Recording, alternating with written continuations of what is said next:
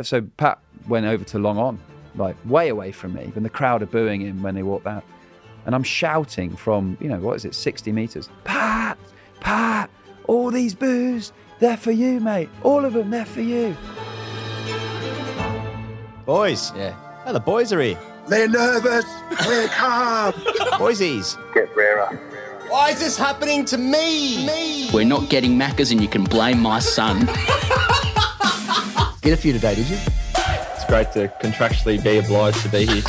Thank you. Is anyone going to listen to this or what? So I actually don't know what happens in third grade. You either get nude, get in the shower, or we're throwing all your cricket gear in. Right. Jammer's like, no chance I'm going to bowl him. 19th century, Pax Britannica. Well, there's only really one place to start this week, Pezza, and that's Stuart Broad talking about what happened to Bairstow at Lord's. Shall we? Yeah.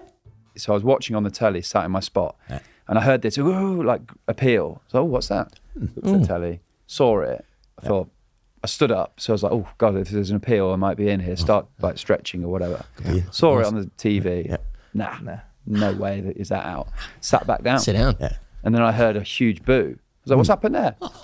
And I think Baz went, I've been given out. I was like, you're joking? So I was like, am I in?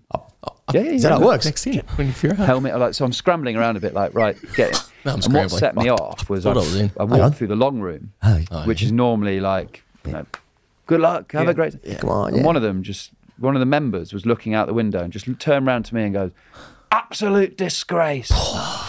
And I would say do it. mindset's a strength of mine. I've learned to be very controlled of what I'm doing. But that word just turned me into, I just had red mist for 10 minutes. One bloke. So I walked past Johnny, and normally when the out batter, you'd go, what do you think? Is it swinging, mate? How you feeling? How you feeling? He was just snorting, staring at the floor like a raging bull, didn't even look at me. And that revved me up as well. So I was like, okay, well, so he's obviously annoyed. Yeah. So as I'm walking out to Lords and there's boos going at the Aussies, the captain, Pat Cummins, is coming on to bowl. So he's walking towards me to the end of his mark. Okay. And I just looked at him, I said, you're an absolute disgrace. Like the old bloke. Yeah. And the response was? He said, oh yeah, you're hardly a upkeep of the spirit of cricket. Did he? Well, no comments. In 2013. When they're broad for me. 2013, So that upset me it didn't work. a bit. So then the next 10 minutes became of me being very facetious and shouting in every time. Which I had huge regrets about that time. I was hugely embarrassed about it. But I had no real control over what I was doing. I was just... No control. There was a moment where Silly Point and Short Leg are in with their helmets on. And the crowd are singing, same old Aussies, always cheating. And I stood there. I was looking at both of them. They're a yard away. And I'm looking at both of them in the eyes, just singing, same old Aussies, singing at them. always cheating. Singing. And I could sit there looking at me as if say, what are you doing? Yeah. But the more it went on, they just went vacant. Yeah. They weren't thinking about what they were doing. They were bowling place. like slot to Stokesy. Slot. He's done them. Stokesy came to me and said, I'm going to do my thing. I'm not going to talk. If I run, you run. If I run two, you run two. Cricket. But you keep doing your thing. Do you see? And Level up both so stuff. Pat went over to long on, way away from me. And the crowd are booing him when they walk out. And I'm shouting from, 60 metres, Pat, Pat, all these boos, they're for you, mate. All of them, they're for you. Strong, mentally strong. To the extent where I think some of them were going, just calm down a little bit. Tell them to calm Started down. off as a red mist, and then I tweaked it into an advantage of we've gotten by the balls there a little bit. How long can I make this carry on? It made the series, to be honest. We galvanised round it. I think he didn't do it again in the series. No. So he realised concentrated his mind. Maybe I was a bit dozy at the time, just wandering out. Yeah. Hey, thanks to TalkSport for that, by the way, or whatever that show was. Australia won that game. Just sort of tweaked it in the end. Where do you want to start with that one? Here's where I'd like to start, in all seriousness. By the book? By the book? Of course, by the book. Yeah. Get it. First thing I want to say is, latest instalment in the phony wars between Australia and England that's been going on for 150 years. I like it. Yep. And to its credit, I'm grateful for it. What Stuart Broad brings to the Ashes, Australia-England discussions, I find that quite familiar in a very, very changing cricket world. I would pick this kind of garbage Yeah. from both sides. Yes. 10 out of 10 times over a David Warner push per dance, which is the new way of interacting, right? Yes. So, yes. Fair play. Look, I think he's still serving a great purpose Better for the us. devil you know, etc. Yeah. I guess for me, Broad, there's lots to pick up on, I suppose. And he's just chatting, and he's got a book coming out, and that's how these things work, right? Right. But he mentions being embarrassed that night. 10 minutes. He's like, I was really embarrassed about it that evening, about the conduct. Yes. I don't really get the I'm embarrassed vibe from his monologue there. I get the I'm receiving a psychology masterclass from Brody, the American online education subscription platform. Yes. Scorsese. How to get under the Aussie skin and get your team to galvanise, around some psychological warfare. Yes. Very niche class. It's quite niche, I'm signing up. And my favourite part is probably the bit where Simon Jordan, the interviewer, is solemnly and intellectually stroking his chin while murmuring / humming same old Aussies always cheating, just out of sync with Broad. Yeah. Who'd been singing at the other. He knows the chant. Yeah. Same old. Of course, always cheating. So, but I want to just bookend by saying I'm grateful for this rhetoric. Yep. Over a lot of the other shit going on. Yeah. And that we're going to get in the future. We're going to miss this. That's true. Also, he's good, isn't he? And he knows what he's doing. Exactly. And if you're responding, you're rattled. My takeaway from it, generally speaking, of course, then the wonderful elements of all of this is that the Australian cricket team in that moment have actually encapsulated the entire nation's feelings around literally every single one of the moments of the Ashes over the course of whatever 20-something days it happened, where they were like, what are you doing? Yeah. That was... that's the origin of crow's feet. Yeah. The entire country of Australia, who of course have been the bad guys for decades. Yeah. We were the bad guys. And now, of course, it is England's right to continue to paint Australia as the bad guys because, of course, we are just convicts and we are sitting over there as the chant goes. But really, Australia was just looking at this happening being like, calm down, mate. What are you doing? I don't know. It's a sociological exercise. Maybe from England's perspective, it's like that spinny wheel thing online. Which colour's the t-shirt? Or whatever the fuck, the dress, the end of orange Inception. or blue, whatever. It's everyone's just saying something different. But I'm not sure it's sounding how he thinks it's sounding. When the Aussies are like, "What are you doing?" And Cummins is like, "Why are you talking about the spirit of cricket?" Yeah, calm down, mate. Calm down. Yeah. I don't know, but that's I don't know. They'll write about this sociologically for years. There's a lot of English people probably listening to it, going, "Go on, Brody." Well, get in, Brody. Judging by the reaction online, I'm actually not really sure that was the case. I did kind of get quiet. Pretty quiet. Yeah. Although, of course, the current white ball setup not going that great over there in India. Let's get into the show itself. Support for this show comes from our dear patrons at patreon.com/great cricket. There's over 3,500 people that have joined our little community there on the interwebs and are really keeping the lights on at the moment for this operation. They are supporting the show. And at the moment, you get all of our dailies, the audio for the dailies, which you can access now on Spotify. Spotify and Patreon have linked up now, so you can get all the reviews for the England, Australia, Pakistan and India matches remaining in this World Cup. A lot has happened. So all of those teams, as we'll discuss later in the show, you also get #AskTGC Fridays. Given that the accessibility now of Spotify, you can easily find our Hall of Fame episodes, which we released about a year ago. #AskTGC Fridays every single Friday, of course. And we've got a really big announcement about our summer coming out tomorrow on Patreon.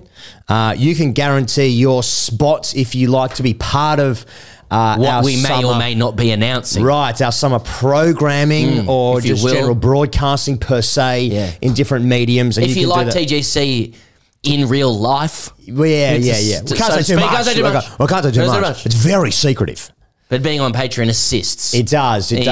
Yeah, being sort of the first to access certain things and, early. Anyway, that's coming out tomorrow. So if you're listening to this, it's going to be Wednesday. Making that announcement, you get first access there to everything, plus all the audio. That comes out before it goes onto YouTube, obviously. And then obviously hashtag AskTGC Friday. So much happening here. Pezza, do you want to talk about the Archie Gray charity game? We're pumping up. We mentioned this last week. We're pumping up the Archie Gray Brain Cancer Awareness Celebrity Charity cricket match. If this is the first time you're hearing about this, so sadly last year Archie Gray's playing second grade for Western Suburbs. This is a competition that we played in around about the same ages. I suspect Archie was a far better cricketer than us, but he lost a courageous battle with brain cancer. So moving and so deeply sad. At 17 years of age, the people around Archie, his club, and also Manly Cricket Club are putting on a celebrity charity cricket match to raise funds for the Mark Hughes Foundation, which helps investigate, explore, do research into brain cancer, particularly in children. Brain cancer is the leading cause of cancer death in children and adults aged under 40 in Australia, and little is known about it. Higos and I were so desperate to get to this game to play in it. We can't make it, but we have committed to pumping it up massively. What we're asking people to do is to consider going to the game itself, 15th of November, 5:30 to 9:30 at Pratton Park. It's Wests v Manly. Now, I'm going to announce some names of players who will be there. It's a celebrity match. Yeah, nice. So Nathan Lyon's playing in this game. Awesome. A lot of people are getting around this. Nathan Lyon's playing in this game. Brett Lee's playing in the game. Ned Brockman, here, remember, ran across Australia or some shit. Nice. Or some shit, or exactly that. Exactly that. Yep. King. Dan Christian's playing in this game. Christo. Michael Hooper's playing in this game. Steve Beaver Menzies for the rugby league inclined. If you're also on that page, Danny Badiris and Mark Hughes are involved. And that's just the start. There may be some more. Tom and Eddie from Hello Sport are heading down there as well. Awesome. Mates of the show. There is so please fund it, donate to it, or go to the game. There is a sponsorship prospectus if you really want to get behind it. Email us, hello@gradecricketer.com if you want that sponsorship prospectus. I will send it to you personally. This is something that's very close to my heart, and we're going to get behind it all the way through to the game. So support that Archie Gray Brain Cancer Awareness Celebrity Charity Cricket Match. Okay, let's start today's show by talking about the World Cup, and we'll start with Australia, I suppose. Pezza, we were very fortunate to speak to the leading wicket taker in the competition. His name is Adam Zampa. Last Friday, you can access that either on YouTube or it is on the free feed here, on the main feed, I suppose, where he gave us a whole bunch of information about his experiences at the Taj, his relationship with the tourists at the Taj. He was telling us about all the boys playing golf in what they call in the Jessie Ryder Cup, despite him wanting to call it the Two Girls, One Jessie. And he also told us, in response to an article written about why he wasn't singing the national anthem. And the disgrace that therein. And we called him a piece of shit for not doing that. Yeah. And his response was, I was so high on medication because he had the back spasms and the neck gear, et cetera, that he doesn't really even remember the first 15 overs of that game, let alone the national anthems. But what he does remember is the doctor came on and said, don't worry about it, mate, but you did bowl shit.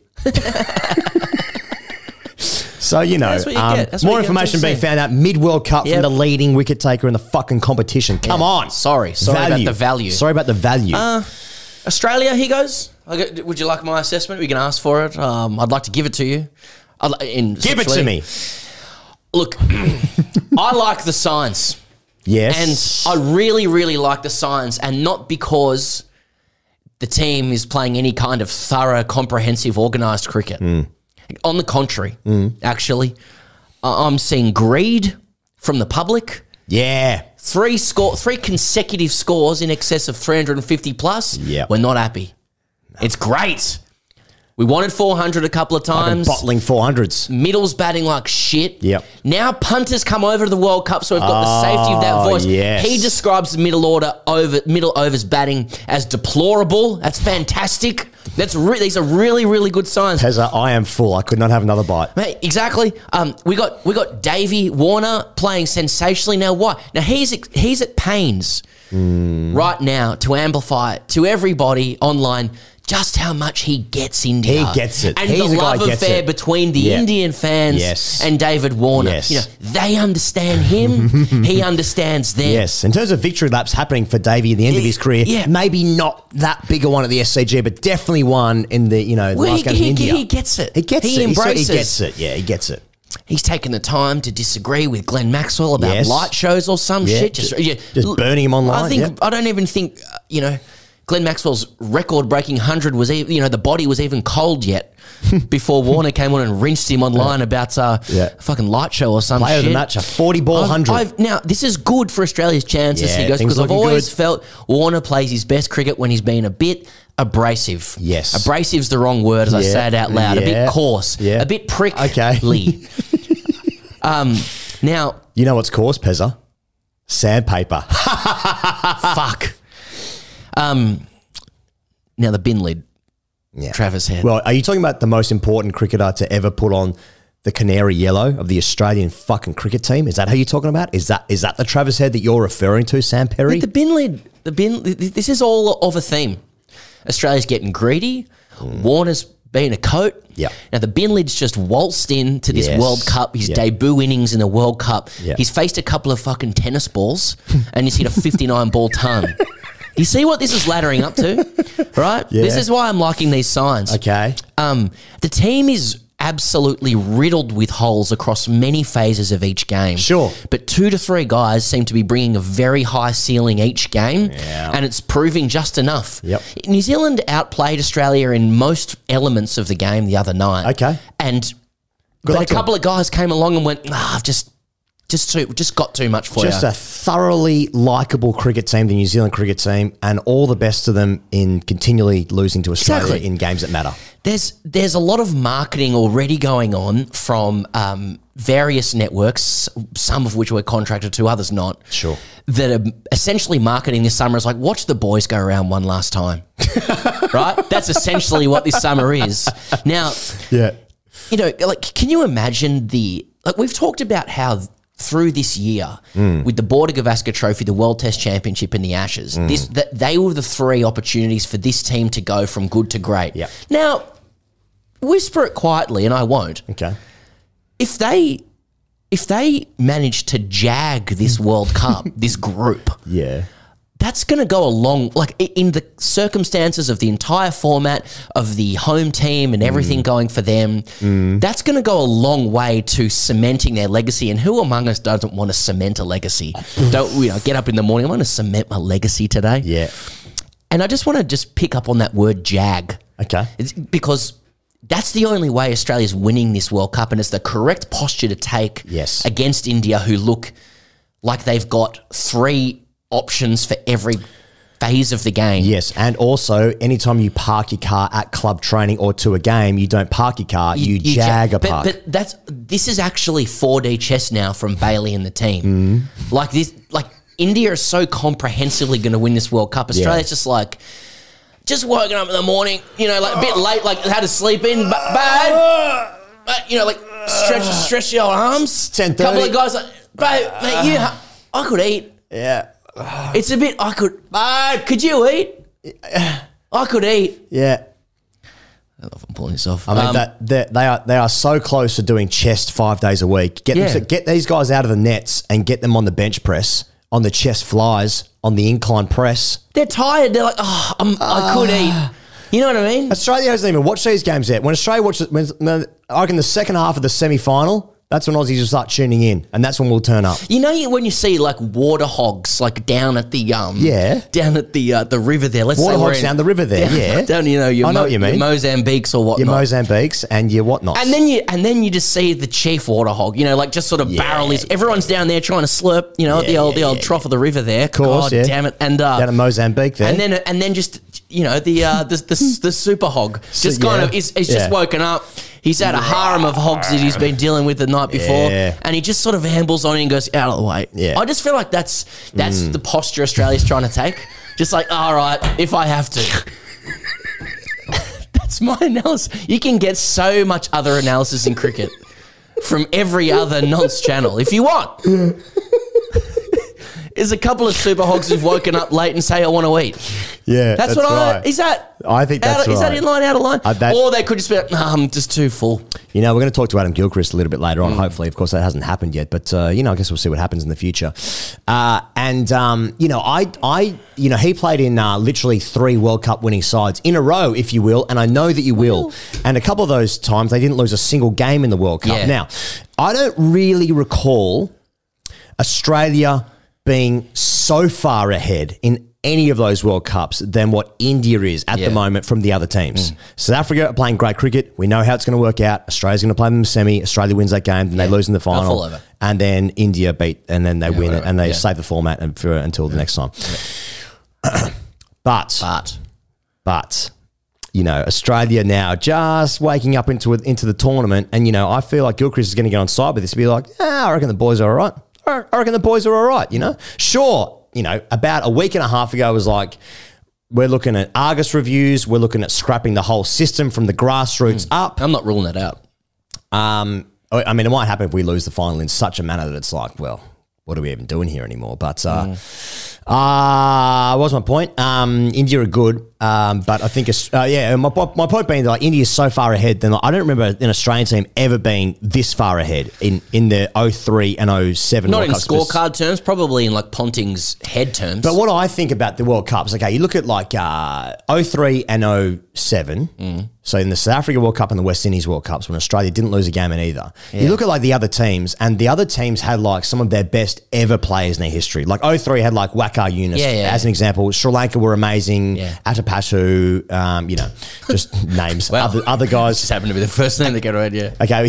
Okay. What about like in 07 South Africa, who I think actually might have been favourites according to some people? You're like, look at their team in that year; they were fucking amazing. Yeah, but this is like everyone else is kind of just like turning up to the tournament. I'd like to counter. I'll take your point. I'd like to counter. Also, like picking up on the way you've described that. Yes, you're right. Other teams were really good in 03 and 07, and on any kind of face value analysis, you would go, okay, they match up well or whatever, and anything can happen. And the lead into it, where Australia's lost games, suggests that, you know, it's all pretty close. Right. But the truth, and this is what actually panned out, is that like reflected the way we consume it. Like Australia was so far ahead in those World Cups, I guarantee you and I barely watched it. As in, so many of us in Australia were like, well, like, it's when push comes to shove, it's done. Whereas this India team, they really are, in like sporting analysis terms, they have like length and breadth and talent and depth and like options all over the park, over and above every other team. They've got a rampant home crowd. As we said during the week, everything is coming up India. The semis are meant to be in Mumbai and Kolkata. They haven't even chosen who's going to play where, presumably based on how the table finishes and where India would like to play. I've heard it. Okay. That's the word. Apparently they're not growing grass correctly at Kolkata, so it may be an absolute ragger that may assist depending on opponents, etc. My point is that that's true, that's fucking unbelievable. Any rational analysis, India is just unbackable favourites. And yet they haven't won an ICC tournament since 2013. Yeah. No one will admit it. The entire country will be absolutely bricking it about the prospect of a semi-final loss or a final loss to a rampant Australia or South Africa side. Yeah. So I don't think Australia in 03 or 07 ever had to deal with that. Australia in 03 and 07 was like, are we ready to go? Okay, let's do it. Yeah, some of those games, especially in the South African one, I can think. I mean, you're right. I wasn't actually where there were World Cups that you had to look up before. Or playing sort of threes. But like in the 03 one, for instance, like England had Australia like 90 for 7 one game. Bickle does something, you know. That's what I mean. Like, similar against New Zealand, that same World Cup. I don't know, but they still like found a way because the best teams always do. So I take your point. I mean, all the boys are playing golf at the moment, so there is... That's a really good sign. That's another good sign. Another really good sign, yeah. Warner's been a coat. We're getting greedy. Yeah. Standards are low, even though we've got 350-plus scores on the board. Yeah. People are angry, people are upset. Ponting's out there criticising him, which is good. That's good for us. Good. Boys are playing golf. Zampa's not playing golf. Yep. It's the sign. They've really recovered, is what I'm saying. 4 wins in a row for the boys. Name the teams they've beaten. Can't even remember the last one. Exactly. New Which Zealand, is another good sign. Netherlands, Sri Lanka, Pakistan. Not in that order, in any capacity. They play England. That's their next game. That's a big one on Saturday. If they win that one, they are more or less guaranteed, sort of. For the no, I don't think that's true. But, I mean, they're basically There's all already sorts of scenarios. England will be out of the tournament officially if they lose that game. I mean, we've spoken about India there as well, but shall we talk about England generally speaking? They sit bottom of the table. More good stuff there because Owen Morgan, obviously, is he the defending World Cup winning captain despite retiring? Well, I think he's making that clear. I haven't seen someone put so much distance between them and others since we commented on Gideon a few weeks ago. With respect to the great man. Owen Morgan has been questioning what's happening in the dressing room. That's been vehemently denied by Chris Wokes and Matthew Mott. But now there's also a thing that they found out apparently 90 minutes before the game they lost to against they lost to India. India, yeah. That's the Champions League. The Champions Trophy qualification, and then they're the Champions League. There might be a new tournament as well. That's the Saudi one. It's Real Madrid, Barcelona, and the England cricket team. They're saving that one. The qualification for that tournament is in jeopardy. Now, how it works is the 7 teams plus the host nation play in that tournament. The host nation this time around is Pakistan. That's in 2025. At the moment, so the seven top teams from the World Cup and the host nation. So the top 8. The top 8 make the Champions Trophy. England are currently 10th. They are beneath Bangladesh. The Netherlands are on 4 points. Bangladesh on 2 points. England on 2 points. So they basically need to win probably 2 of their last 3 games to make the Champions Trophy. Now, that is in an Ashes year, 2025. So, and we're talking about the future of the code itself, the format. I bet they're gutted. Yeah. As we all are. Because we've all been, really, I mean, I don't know about you. I've had, when I look at the calendar and everyone talks about the calendar coming out and I sort of underline the big games.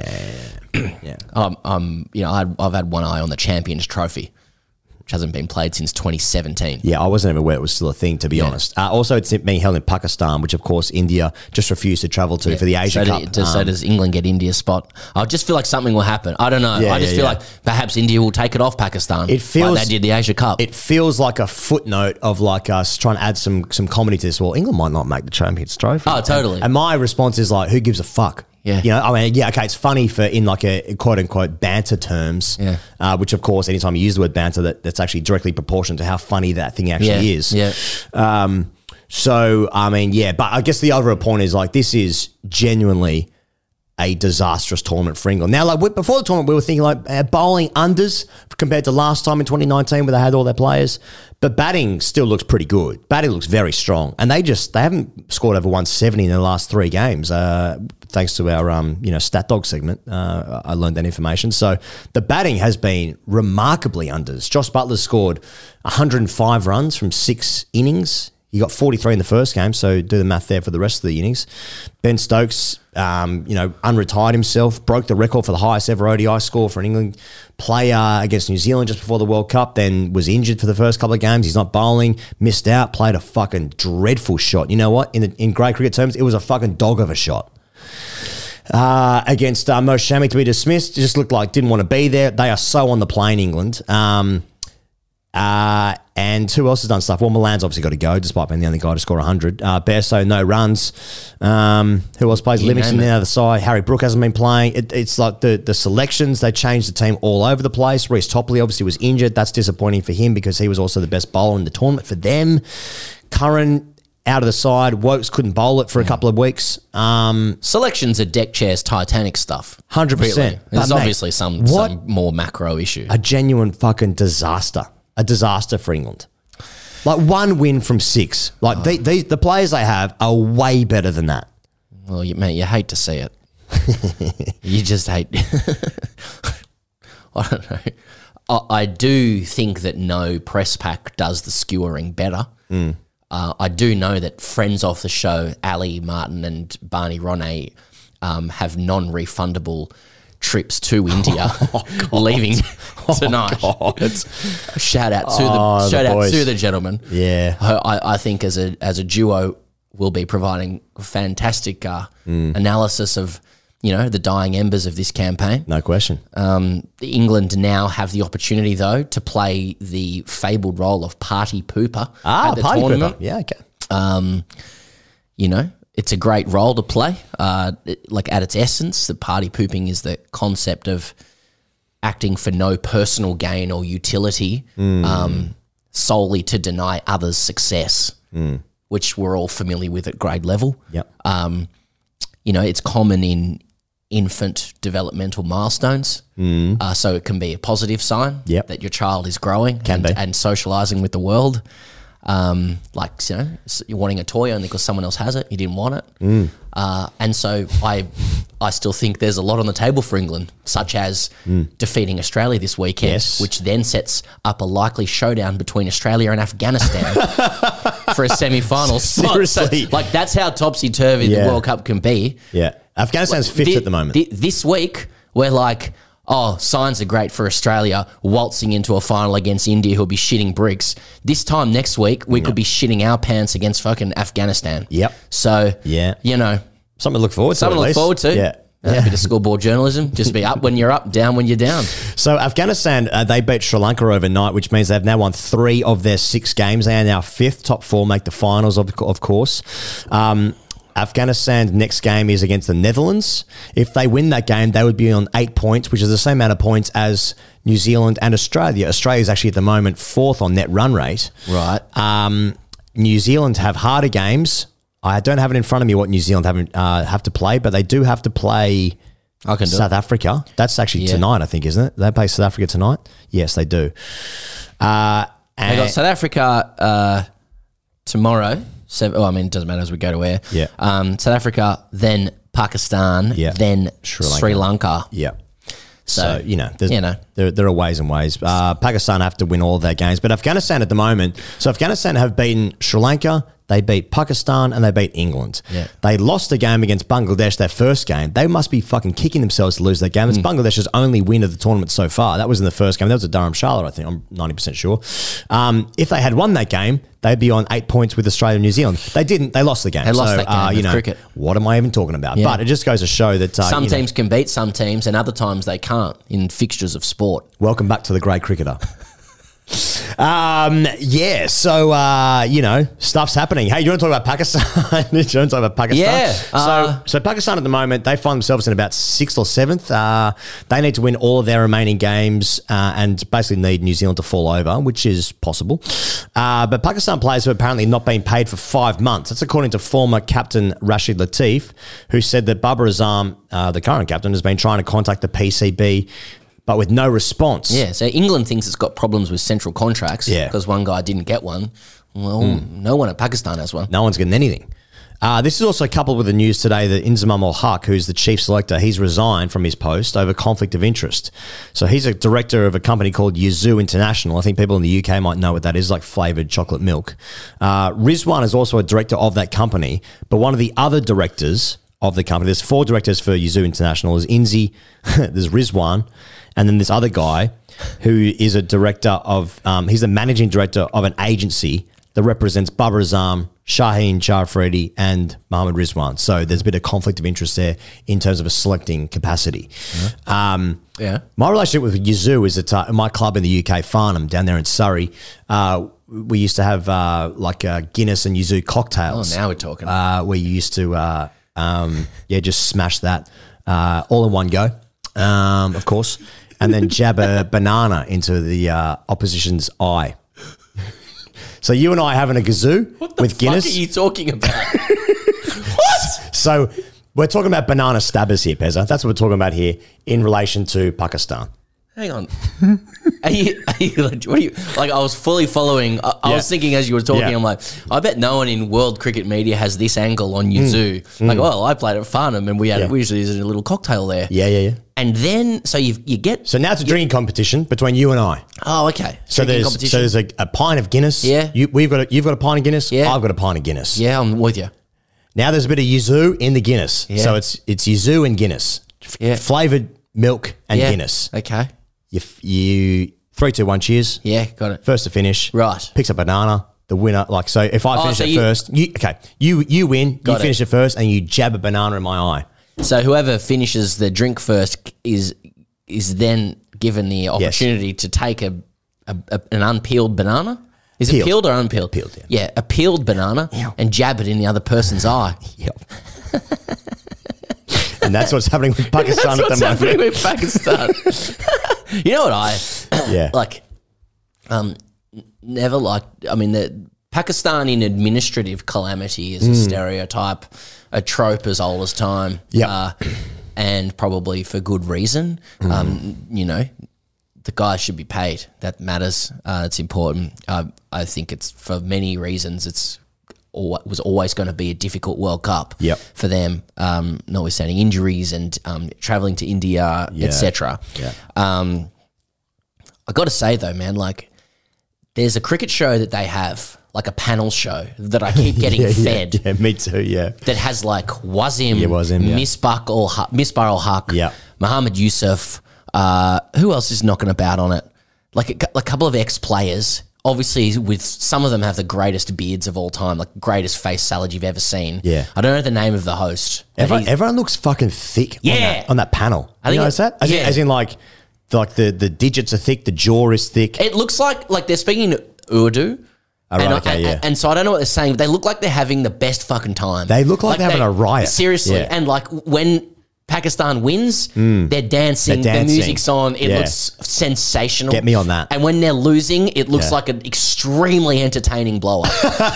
And I want to shout out, like it's all connected. I want to shout out to Pakistan cricket. You then go into, and it's another shout out to Crick Buzz and Gaurav Kapoor and Harsha's there, and like Harsha's just going like there's nothing more comical than the Pakistan cricket administration, and he's right, but he goes on to say, you know, to forewarn that like it's when Pakistan's at its lowest ebb that the lotus blooms. Oh, and so, okay. You know, I believe he's also cornered line stuff, but actually, you know, like they're 2 and 4. There's still a mathematical chance. Yeah. Everything's gone to shit, and whoever is going to run into them is going to get smashed. You know what I mean? And it's going to be like Tamasha. You know, obviously no one in world cricket wants them to finish 4th and New Zealand miss out because the semi-final will then be India. No, no one wants that. Nobody wants that circumstance at all. Yeah, exactly.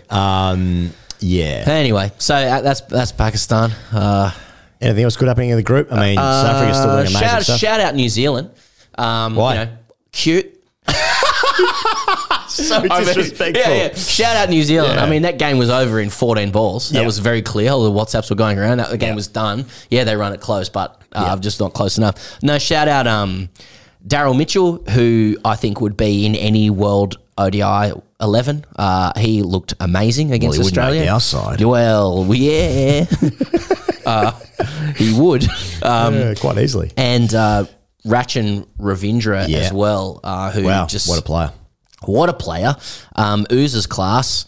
Someone on Patreon wrote, you know, when can we, Jimmy, when can we crowded house Russell Crowe? This kind of stuff with Rachin Ravindra start to claim it. I think India has already kind of done whatever the equivalent is there. Something about his name. I don't know what it was. Yeah. Someone on Patreon pointed out his name's a portmanteau of something. I don't know what. Someone on Patreon pointed out, I think it's Ray Hadley and Lee Lin Chin. So maybe there is an Australia connection. Shout out Rachin Ravindra. Love to get him on one day. If you want our reaction to all the games happening the following morning, if you want to wake up to that sort of gear, you can get to the audio on Patreon, patreon.com/Grey Cricket. You can, of course, watch our shit on YouTube as well, if that's how you want to consume it. We went past 250,000 subs last week or something. How'd that make you feel? Anything? Oh, yeah. Awesome. All right. There's something. So that's the World Cup. Should we talk to Adam Gilchrist now? Oh, okay. And not with him, talk to him. Yes, talk at him. All right, here's us talking at Adam Gilchrist. But before then, yes, we must let everybody know that this here interview is brought to you by Shane Watson's Winning the Inner Battle. Available at shanewatson.au, helping you become a better cricketer. And that's from the lowest wheelie bin level available all the way through to the very top. Do you think that it's actually transferable? Because like he's got Faf on the cover. He's got our good friend the horse Brett Lee on the cover. Yeah. And so these guys have played the sport at the top of the game. But do you think like guys who are wearing black Dunlop volleys whilst dragging a kit across dewy outfields on a Saturday morning with a bat coming out of the bat sleeve a la 2003 cricket kits, can they be assisted in the same way that it's helped Shane Watson, Faf du Plessis, Brett Lee? Have you not been listening? any level. Cricketers and humans of any level will be assisted by this book. Actually, genuinely, one of my very best mates is a coach, is a cricket coach. I thought you were going to say he's a coat. He is. He's a coach. He knows that. Yeah. He knows that. He's a coat of a coach. Yeah. If you're in a group of mates and there aren't at least 50 to 60% of that group conceding that they are indeed coats, it's not a fun group of mates. If your group of schoolmates aren't a bunch of all-timers, like some of the absolute all-timers, then what are you even doing? And by the same token, good blokes once you get to know them. Now, that's right. We've digressed. Yes, yeah, we have. He's a coach. He was really impressed with it, did all the exercises. Happy to discuss how you actually create a mindset that helps you genuinely perform to the best of your abilities in all situations. It's a book that's going to make you a better cricketer. Obviously, that's not really the message of this show. The message of this show is that get out while you can. Get out. It's a prison, and it's antisocial and bad for your life, both at the time and after. And it has a compound effect on the rest of your career. But if you have decided, irrespective, to play the game, but you know all these things, and you are interested in excelling in the things that you waste your time doing. Yes, if you've already consumed all of the warning signs, if you've seen those fungal feet on the back of a cigarette pack, and you thought, you know what, play on. I've seen the warning signs. I'm going to crack on. That's what my cricket is. Sorry, antiquated reference. Yeah. If you are interested in actually being good while you're playing, Shane Watson's Winning the Inner Battle is the preeminent book on getting the best out of yourself when it comes to cricket. You get it at shanewatson.au. Here he is, this time, I promise, Adam Gilchrist. We are extraordinarily lucky to have one of Australia's greatest ever cricketers with us on the show this week, a three-time World Cup winner, relevantly, so he knows how to get it done. Gilly, welcome back to The Grade Cricketer for the third time.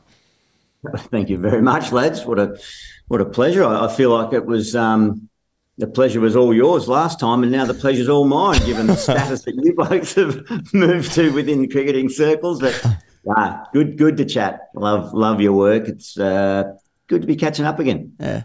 Oh, just a bit more interest in talking to us now, sort of moved up in the cricket world. We might have mentioned before, I have looked at those texts you send through and scrolled back through about 14 unanswered ones. And then it's like, oh, Jesus, that's an honour to go on that one. I better get that. Gilly, a lot of people in Australia will know you as the voice of Fox Cricket through the summer. And I'm keen to know what, a legend of the game actually gets up to in between Australian summers. Like, are you an avid cricket watcher? Are you all over the World Cup? Is it an every ball sort of thing? Or is it like you've played so much cricket, you know how it goes? How do you kind of relate to the game? Well, I guess a good indication might be, Pez, is that when you asked me and I was honoured seriously to be asked to do that, the live show in London the night before the second test, the Lord's Test. And unfortunately, I wasn't in London then. I missed the show. I actually missed the whole test. And I don't know, did I miss much? I haven't.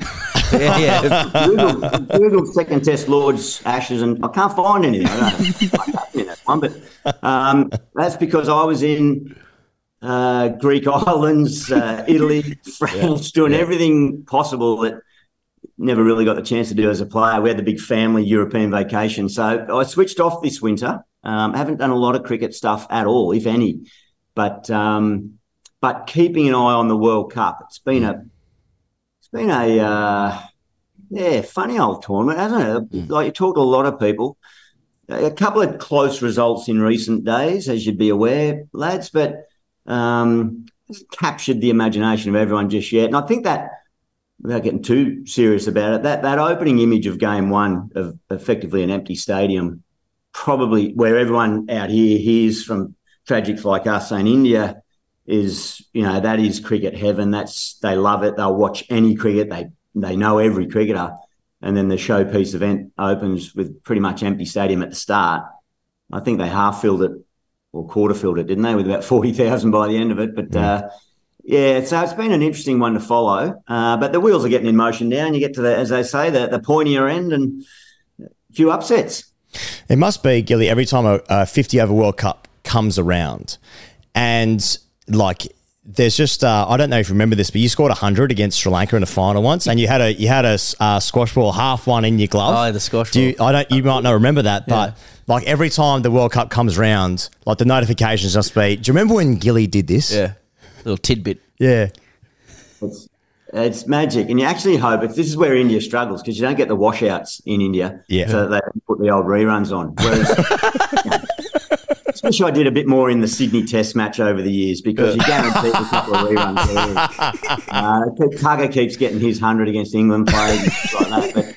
But nice to reminisce, sit back and think of the various World Cups. I had the honour of playing in 3 and we got up in 3 of them. But that Barbados one, I was actually asleep just before we went out to bat in that one. So it was the ultimate, we heard Glenn Maxwell say he was a little bit too aroused when he went out there in Bangalore and donged first ball up in the air. So I guess I went the other way in the final in 2007 and tried to be as unaroused as possible by going to before we went out to bat, and got a juicy half volley from Varsi first ball and smoked it straight to Murali and thought, this is a good day for batting. We'll pin the big ears of mine back and give it a crack. Is it, when you're doing that content capture and you get asked about the squash ball in the hand, I know Paul McCartney's out here touring and he must have to take a big breath before he sings Hey Jude for the 7,000th time in his life, maybe 70,000th. Do you just put the big old mask on and just go to work? Well, you see, what happened was I was just out of form a bit. Yeah, there's an element of that, but I suppose one day no one will ask you about it. But I probably, with that tournament, like to go back to the start of the tournament. It's probably the more memorable moment, pivotal moment, perhaps. I was late to the tournament. I didn't miss any of the main games, but I missed a few of the practice games at the start, which it's always a strategic move the closer you get to the end of your career, how you miss those games. No one wants to play them, the warm-up games. It's like Kawaja with Shield cricket. So 9 months out, decided to get my wife pregnant so I could stay behind for the birth of my child and delay going to the Caribbean, which worked perfectly. So I got there to St Vincent, small island, where we were based in the warm-up phase of that tournament. Got there. I actually, unfortunately, had to play one of the practice games, but I landed that night, got wife and baby home. Mel and Archie, his name was, home, all safe, flew over there, landed, a bit reluctant to leave. I was starting to drag the chain a bit about having to leave another newborn. Got to the West Indies, grabbed big Matty Hayden, grabbed a couple of beers and a big stogie and went down to the beach and decided to wet the baby's head to a certain extent and celebrate. Did the same the next night. Yeah. And then, fortunately, each of those nights kicked on a bit later than just down at the beach. But finally, Buchanan and Ponting dragged me in and asked me, am I switched on? Am I ready to go? They were a bit concerned I wasn't, my mind wasn't in it, as they say. And it's time to stop. And I did take on board what they said, and I did actually use all my experience to, guys, can I have one more night? Just one more. Just give us one more. This is leadership. Buck said yes. Yeah. So basically the whole team went out for one massive blowout right at the start of the tournament to get that done. And then away we went. Steamroll. Didn't look like losing the game. What a team. Well, I just want to ask you on that Gilly, because I don't know actually where it's from. It just popped up on my social media feed, as these things do. And it's Ricky talking about the 2007 World Cup. And apparently he was asked by a journalist, what's it like going into a tournament where you guys are not the favourites? And Punter was like, Well, he didn't say. I'm paraphrasing. He's like, "What the fuck are you talking about?" But he's like, How "Mate, offended was he? Yeah, he was like, "Mate, I want you sitting there at the end of this tournament." And obviously, yeah, you guys didn't lose a game during that 34 game winning streak in the World Cup or whatever. But do you remember Australia not being favourites in that World Cup? I think that was on the back of just prior to that tournament. We played a 3-game series, didn't we, in New Zealand? Right. But I didn't go on that trip. I think we rested 2 or 3 of us, I suppose, of the core players. I'm not even sure if Punter went, but Haydos got a 190 or something at Hamilton. I remember that, yeah.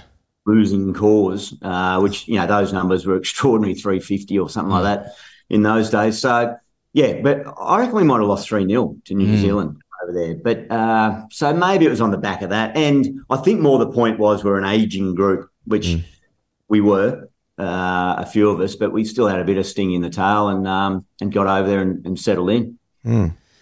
The current Australian team is a bit of an ageing group as well. Do you think they still have sting in their tail? Like, what have you made of the campaign so far? Do they need a blowout? They look like they're turning the corner. They've put together a couple of good games, and yet there's still a few holes there. Ricky called out deplorable middle overs batting the other day. What are you making of the team? Yeah, that batting, I suppose it's easy to, on the back of 2 massive opening partnerships, it's not very often where the whole batting lineup in limited overs cricket fires. Mm-hmm. To come in at none for 270 or whatever it was, or none for 180 in Dharamshala, where you're daydreaming and getting all spiritual and herbal because you're up around the Dalai Lama and there's, wafts of different smells coming through the stadium. It's so pieced out up there. It's you folks been up there? Nah, love to. Because they canned that test match up there, didn't they, last time? Yeah. Got to get up there. You blokes doing a pod from up the top there. A place called McLeod Gange. Jesus. That will take it to, the highest level, really. I love that level. Oh, wait, I'll put my hand up for that tour when you take it on. But, yeah, it's not often, everyone fires all the way through because, as Maxie said, you go out there so that the eyes are rolling a bit. You got to balance it all up. So if they're getting the job done, I just think they're rolling into a nice bit of rhythm. I get to the semis, you hear that cliche, it's tournament play, and we used to dine out on that. I think that grew after the 99 World Cup, where we battled against Scotland, lost in a surprise against New Zealand, got pumped by Pakistan. All of a sudden we couldn't lose another game, no matter what. Different format back then, but we just couldn't drop another game, otherwise we're cooked. But we scraped and scrapped and got into that next round, and then we obviously get to the semi, and then Herschel drops Tugger, then we get to the semi, it's a tie, and then we play the perfect match. So after that, I think we all started going, oh, yeah, it's all about tournament play. We certainly didn't mention that before the tournament. Let's take it easy and peak at the right time. Bullshit. We were trying to win every game. We got knocked over by a couple of unfancy teams early, and we were on wood the whole way through. So, but there is a little bit of truth in that saying, that cliche, just get to the knockout phase, and after that knockout, anything's possible. So I don't think India are still favourites. They're still playing the perfect cricket. A lot of people say, don't play your perfect cricket all the way through. Well, I reckon bullshit to that too. We managed to do that in the Caribbean and got the trophy. So I don't think teams would want to play Australia in a semi. And then on the final, it's anyone's guess. So I think they're as good a chance as any to win it. India's still number 1 seeds. I asked Watto the same question a couple of weeks ago, Gilly, just about like that's like playing on the stereotype of teams, like Australia has this arrogance, and other nations say, yeah, but Australia's always so good in ICC events, right? And we look at like the blistering start of India, South Africa have been tremendous. And they're just like, you get to a semi-final and Australia's going to be wearing the canary yellow and South Africa's going to be wearing their green. And it's like, South Africa knows what they're going to do and they're going to fall over. Were you as a player Because in 07, going back to that, you guys played against South Africa in the semi-final and you bowled them out for 100 and something. And they had a great team, as they always do, South Africa. But, like, did you play on that emotion as well as, like, you guys are going to choke? You know, India always fall over in the big tournaments as well. Did you play on that feeling? Oh, look, I personally didn't. I was nervous. I was, really nervous, and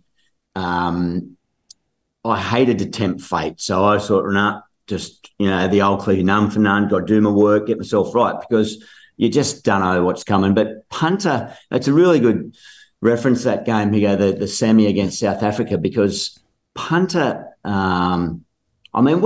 were throwing it around within our team that we thought Jack Callis, clearly world class, if not the premier all-rounder, certainly statistically across all forms of the game ever, really, or certainly up in the conversation.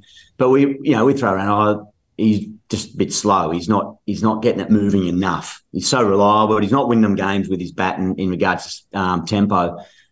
But I was never going to say that.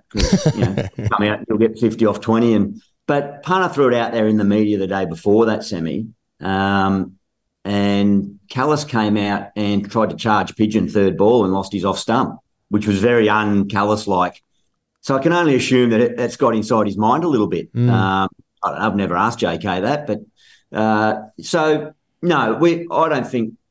think that was one of the great strengths of Buchanan, was kept us all grounded, kept us all focused, and that old term that I do remember through all the World Cups getting to the knockout phase and saying, the game owes us nothing. This tournament owes us nothing. It's afforded us the right to play a knockout, a semi-final or a final, but it doesn't owe us anything. It's because we're undefeated. We played Sri Lanka in 2003 and we were undefeated, and we played them in the semi, and Buck in a team meeting goes, is anyone worried about that myth that, you got to lose a game? You can't just keep winning? And I'll fly a hand shot up. I'm going, Buck, I'll fucking pack of nuggets here. I reckon we're cooked. I don't know what's going on. And he just said, it's a myth. It's absolute rubbish. There's no statistical sort of evidence that means you have to lose a game. If you lose games, there's no command that they have to. So little mind games like that do come into it when you get into the top end. Yeah. So could you indulge me then, Gilly, in a bit of like Virgin fanfic, because there's a lot of our listeners, including me as well, who are virgins who like fan fiction. But like with that in mind, India are a team that like may also not believe in the have to lose one to win the tournament, the loss you have to have and stuff like that. Can you like imagine, the 03 to 07 team of your pomp, led by Ricky Ponting, trying to psychologically get under the skin of this Indian side, this current Indian side? Where would you, what sort of comments or barbs would you throw out in the media? Who are you targeting? How do you kind of expose any fragility that might be there in this Indian side that really looks like it just simply cannot lose? Yeah. Well, I'd employ Michael Vaughan as our PR agent. I think he does a wonderful job in his social media stuff to absolutely heap praise on India. Yeah, it's just praise. Yeah. And all the comments that come back from the Indians are, you're trying to put the mocker on us, you're trying to... So there might be some sort of method there, but, geez, I don't know what we'd... India now...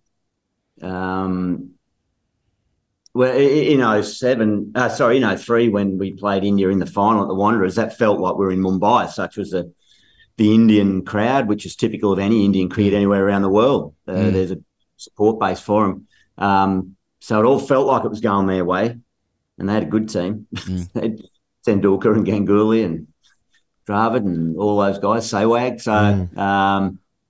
But they won the toss. Ganguly won the toss and walked past McGrath. He chose to bat and he chose to bowl, walked past McGrath, and McGrath just said, "That's your first mistake of the day." So subtle little alpha plays, little things like that might be. And it did prove to be the first mistake because it was overcast when the toss went up, and as Haydos and I walked out the bat, like the parting of the clouds was biblical, and the sun came through. And first over went for 15, I think, from Zahir Khan. So off we went. But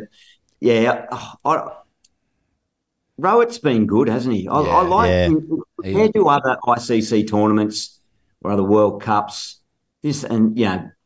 Watch Virat's fans light up when they hear this, but I think Rowett's calmness it wasn't Virat, it was probably MS last time, was it? Well, watch those fans light up. But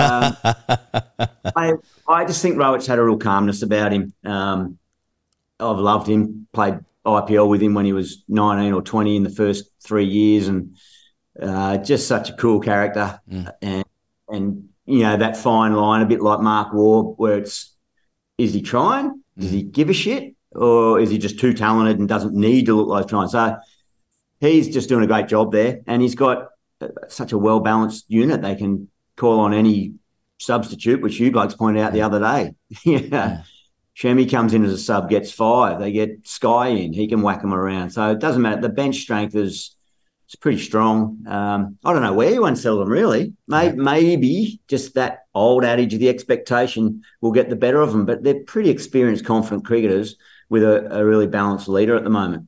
Do you reckon, Gilly, that the difference between this Indian side compared to ones you played against, or even the last couple of editions in sort of 2015 and 2019, that like India's always had good batters, right? They've always had top level guys that have huge numbers, but their bowling's probably been slightly unders. Like I feel like bowling typically wins you. The best bowling attack typically wins you tournaments. And I feel at the moment with Bumrah, Shami, Siraj, Kuldeep Yadav is so good. Jadeja, he's good as well, And then obviously Hardik Pandya when he's been playing. Do you think that's the difference compared to even, say, 03? Just to put into your era, where they had great batters, but their bowling might have been just slightly unders? Well, that's a bloody good point, actually. Actually, I like that. That was due. Not what I was expecting. Yeah. You guys know your cricket, don't you? Bit of a drive-by on you there as well, Gilly. I mean, you made runs against that Indian team, and you guys have just said, probably been unders. They were unders. Sort of international twos, really. Yeah. Played punter, 140 in a final, but it doesn't matter. Yeah, against Ashish Nira. Okay, well, that's nice. It is good. Well, think of our 3 in a row. Warner McGrath in any team is going to win games in any format, really. And then even 07, the guile of Nathan Bracken bowling his left arm, sort of almost fast off spinners. He was almost unplayable on those dry decks in the Caribbean. So, yes, I think you're spot on. Here you go. I think that is where we've seen that elevation of Indian cricket across the board. Coming out here, particularly in Test matches. 2 tours in a row, not losing. Well, 2 tours in a row winning. Did they win both series? I think they did. Yeah, they won both. And I think that is on the back of the bowling unit, and not just the spin. Probably more so the development of their fast seam bowling on the back of that. So it's all bases covered, and you've got Ashwin just sitting there prowling around, waiting for the right conditions to come in and absolutely embarrass everybody with his skill. So, good unit, strong. England, Gilly, you hate to see it. What's undone them? The format, the 100, Bazball, central contracts, Stokes, Milan, Owen Morgan's comments. What is it? You haven't really thought much about it. You sort of got to contain yourself a little bit, don't you? It's some of the chat that came out from that Ashes, during the Ashes, after it, there was a real oddness to it, wasn't it? There's an awkwardness and uneasiness to it. I don't think it ever really, it didn't get, abusive in a way of a really personal pointed, aggressive nature, but there was a lot of heat in it, and it continues on clearly. So, and that was just as an outside observer, but just look, for a lot of it, let others say it about you. You don't need to say it about yourself. So just that's probably the main thing. And the great cricketing gods, as they say, who knows? They've been amazing, haven't they, for 6 or 7 years? They've certainly had to do something after 2015, and they got that right, and they've been the world leaders in white ball stuff for a while now. So all those sort of cycles do come to an end eventually, but geez, it's come to a screaming halt. But the contract timing is extraordinary. That is, how does that happen in modern management? Not just sport, but just in any organisation. How do you drop that in the middle of a tournament? It's just mind-blowing how they can stuff that up. So, they got a fair few things wrong in hindsight, and they're going to pay the price. Looks like no Champions Trophy. It seems which everyone will be gutted about that. I didn't even know the Champions Trophy was still on. Neither did we. That's what I said. Really neither did Moddy. Yeah, exactly. What? Champions what? Champions what? That's hockey. Yeah, it's hockey. It's hockey. Yeah.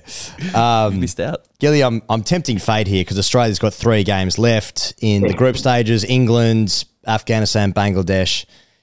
Anything can happen here. But, and there's been a few quote-unquote upsets in the tournament. But Australia, typically speaking, has been quite Australia doesn't really suffer upsets in World Cups. We just win the games we do, and then you lose games against India and England at times and whatever. So obviously now Australia's going to lose all 3 games and miss out on the playoffs or whatever. So that's how it's going to be. But I can't remember a game that you would have played in where it was like a shock upset. Maybe 2005 against Bangladesh. Did you play that game where Bangladesh won in England? I did. Did you? So, can you think of any other games where you had a big upset like that, or was it just that one? Yeah, that game was Roy's match. Yes. Or non-match. Yes. Yeah. Where the fact that he drank until 7 a.m. wasn't really the giveaway, and then he stumbled onto the bus and fell asleep in the 5-minute journey to the ground. The real giveaway was when he tried to do his calf stretch and he pushed against a wheelie bin, and that's where it fell out from underneath him. So that was the giveaway that he's probably not fit. God love the big fella. We miss him dearly. Yeah. That was like seismic bloody shutters, wasn't it? Around exactly. Took us down. It's funny, we batted first at 3 for 40 is when Roy, who batted at 5, would have been going in, and he was desperately keen to play, and turn around and look at him over in the corner of the change room, and he is sound asleep, just cap down, just absolutely out of it. So would have been, maybe he should have played. We might not have lost, but what other? I don't think. So we played Holland a few times. Yeah. Scotland, we played a few times. Yeah, they probably weren't the amount of what we would say minnows or no, sure nations around now, which is good. What Afghanistan are doing and Holland, it's bloody exciting, actually, isn't it? Yeah, absolutely. It's not just and that was always a complaints about having them in the tournament because they were just foregone conclusions. So it has actually made it a bit more interesting in that regard. Yeah, I was going to ask you. I guess what I'm asking is because, I feel like if Australia lose against Afghanistan or Bangladesh, I reckon there would be a fucking meltdown in Australia. We're looking at complete reviews of the system. Grade cricket's got to change. What does this mean for the Big Bash? So we almost don't accept it. So I guess what I'm asking is, what do you remember of the fallout of the game against Bangladesh when you guys lost in 05? Yeah, well, we had some serious meetings that night. Yeah. Just trying to get to the bottom of what happened the night before the game. What we do with Roy, I think Cricket Australia from memory wanted to drag him home. Punter and myself and Buck fought very hard to keep him there. He ended up player of the series too, by the way, after 2-game suspension. And that went till late in the night. We then had to get on the bus and drive from Cardiff to Bristol because that game, the Bangladesh game, was on a Saturday. We then had to drive to Bristol and play England the very next day at Bristol. So we got to bed late, up early for a day game at Bristol. The bus pulled up outside the Bristol ground and dropped us, unloaded all our kit bags on the wrong side of the ground. So we all had to do the walk of shame getting our bloody kit bags around the edge of the ground while all the Pommy supporters are sitting there with the Sunday papers with headlines about Bangladesh bloody giving it to us. So it was a pretty good day. And then Kevin the Skunk Peterson went out and got 80 not out and knocked us down. So it was a shit weekend all around, really. But the fallout was more about how we were going as a team. Were we focused and so on? And, well, maybe the fractures had appeared there early on what went on to be the handing back of the Ashes about 2 or 3 months later. Gilly, I know you're probably obligated to talk this up as the voice of Fox Cricket. What are you looking forward to this Australian cricketing summer, if anything? I had somewhat of a reunion at Gordon Cricket Club last week, so I'm hoping that hasn't been the peak. All right. It was a wonderful day and night, I can tell you that. You guys not invited? Yeah. No, I was invited, but like they asked me first, and then they couldn't get me, so they got Gilly. Got Gilly. Yeah, got Gilly. Yeah. Just a couple of stags. Yeah, a couple of greats. It's amazing the fine detail with which guys that played in finals back in the early 90s can remember and recall every nut. Yeah. Every single delivery. It goes without saying every dismissal, every celebration. Mind you, they recalled myself and a young mate of mine, Paul McLean. We came down from Lismore to play in our first year and we won the premiership. And the whole celebration in the Gordon Rugby Club, all he and I wanted to do, we lived in a flat above a pizza shop in Roseville, and all we wanted to do was try and steal the stag's head off the wall in the rugby club. And we had it off the wall, ready to go to the train station to get it back home to our unit. Some old geezer pulled us up, and so that was regaled with great fun at the catch up the other day. But, this summer, I reckon Big Bash is going to be massive. Yep. Huge. Pakistan tests, anything could happen. So I hope they fire a shot. And then after that, Jesus, the West Indies aren't filling us with great confidence that it's going to be much of a contest. That's the reality of it. But the Big Bash will be interesting. That shorten it up, listen to the fans, the broadcasters, the players. Credit to Cricket Australia for rolling the dice on this one. So we'll see how that goes, contained in the school holidays. So hopefully that keeps the fire burning. Let me just ask you, one you're probably going to get 1,000 times before the summer starts. I mean, it's relevant to you. Are you picking David Warner in that first test? Is it a fait accompli because he's scoring runs at the World Cup, or are you giving a new player a couple of hits ahead of a big India series next year? Oh, I've got no doubt they'll pick him. That wasn't my question, though. It's almost morphing into a somewhat. It's 2 games more than what Ian Healy wanted. So Heels wanted the farewell at his home ground. Yeah. Didn't get it. So what happened? What happened there? Yeah, what happened there? What happened with that? Who came in? Who came in for him? Some imposter from somewhere else. A mate of mine before my test debut at the Gabba for that test match gave me a little, almost like a card, a timber box, and you open it up and it's got a can of Forex with 2 cigars in it. So the can of Forex was for me to warm up before game how to dodge it, get another teammate to throw it at me. One cigar was for my first test duck and one was for my first test 100. So that's cool. I think I accomplished both in that summer, so managed to get them down. But Warner will get picked. Would I? Look, he'll get picked. Hey, he deserved it, right? That's the question I keep up. Did I can see completely why those in the system, in the bubble, the selectors, the teammates, the captains, like everyone say he has earned the right, and all that stuff.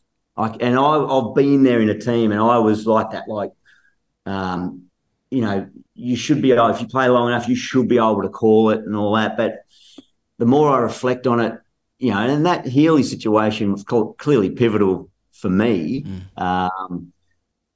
We then also, on the flip side of you've earned the right, we always say we should never hand out, test matches as token sort of shows of appreciation. So he's forced their hand a little bit, hasn't he, to allow this sort of discussion. And it'll be interesting to see. But, geez, he's creaming them now. So probably I think I probably would pick him, actually, because he's going to come back there full of confidence and he'll smack them and finish in grand style at the SCG. So, yeah, put him in. He's a colleague. Good news, Gilly. Pakistan coming out this summer. That means get the reruns of JL and Gilly down at Hobart. There we go. They got a partnership. Get those yarns ready. Did JL hit it? Did he hit it? The old creaky handle. Yeah, the old creaky. You see? Plenty of good memories. Yeah, I reckon they can show that test a lot. I don't reckon Scotty Muller's going to be tuning in too much. Bastards. But they can show all that series if they like. Yeah, that'd be good. I reckon. What's the rerun? Last one from me, Gilly. In 2013, Wisden named its all-time 11 for the last 150 years. Post your career, England's got 4 players and Australia's got 2. Okay, number 7, the wicketkeeper they picked as Alan Knott. Good keeper, 95 tests, 4,389 runs at 32, 250 catches, 19 stumpings. Pretty good. Good behind the pegs. Adam Gilchrist, 96 tests, 5,570 runs at 47.6, right. 1,700s. But maybe Knott's got him in catches with the same number of tests. Gloves? Yeah, Gilchrist, 379 catches. Oh, quite a bit more. So 130 more. 37 stumpings, so double the number of stumpings. Yeah, right. I haven't even got to white ball there. What'd you do to Wisden? Livid? When was that picked? 2013. 2013. Right. Okay. What happened there? Yeah, what happened? Any danger? Got no idea what happened there. But, I mean, I was good with the stick, and then the gloves, a bit unreliable. That's what they tell me. It was the bowlers. I'd Warner McGrath, so it wasn't, they just literally got the ball to land in my gloves all the time, which was perfect. It was easy. And I had a top 6 that were to die for, to bat behind. Good point. I get it. They know their shit. Yeah. Were you actually that good? That's the question. Yeah, that's right. Yeah. I was starting to ask myself that myself by the end of my own career. Yeah. Seriously. I wondered if I'd fluked it. Yeah, you got very lucky. I personally thought Heel should have kept going. That's how I saw it. Have you ever thought about doing any of those master classes actually in front of the bin? How to sweep. How to sweep, and yeah. Oh, in the SEN bin, yes. Seen those? I saw that, yeah. That's good. I bet the current players love watching those. Oh, yeah. Like when Haydos went out with his pink bloody Akuba on the brush. That's right, the broom. 15 minutes after they got out to 8 sweep shots. The body wasn't even cold for that test. The pink Akuba. He's got a pink Akuba. Here's how you do it. Sweeping.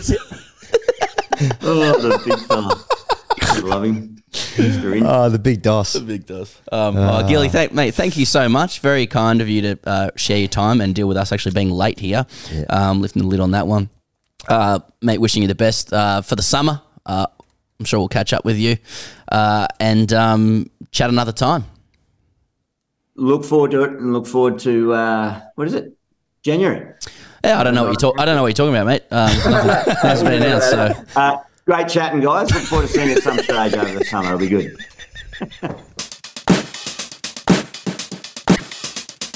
Always such a pleasure to have Gilly on the show. How many times is that? Is that 3 times we've had him on the show? Yeah. Over the course of 252 episodes? Thrice. A three-peat.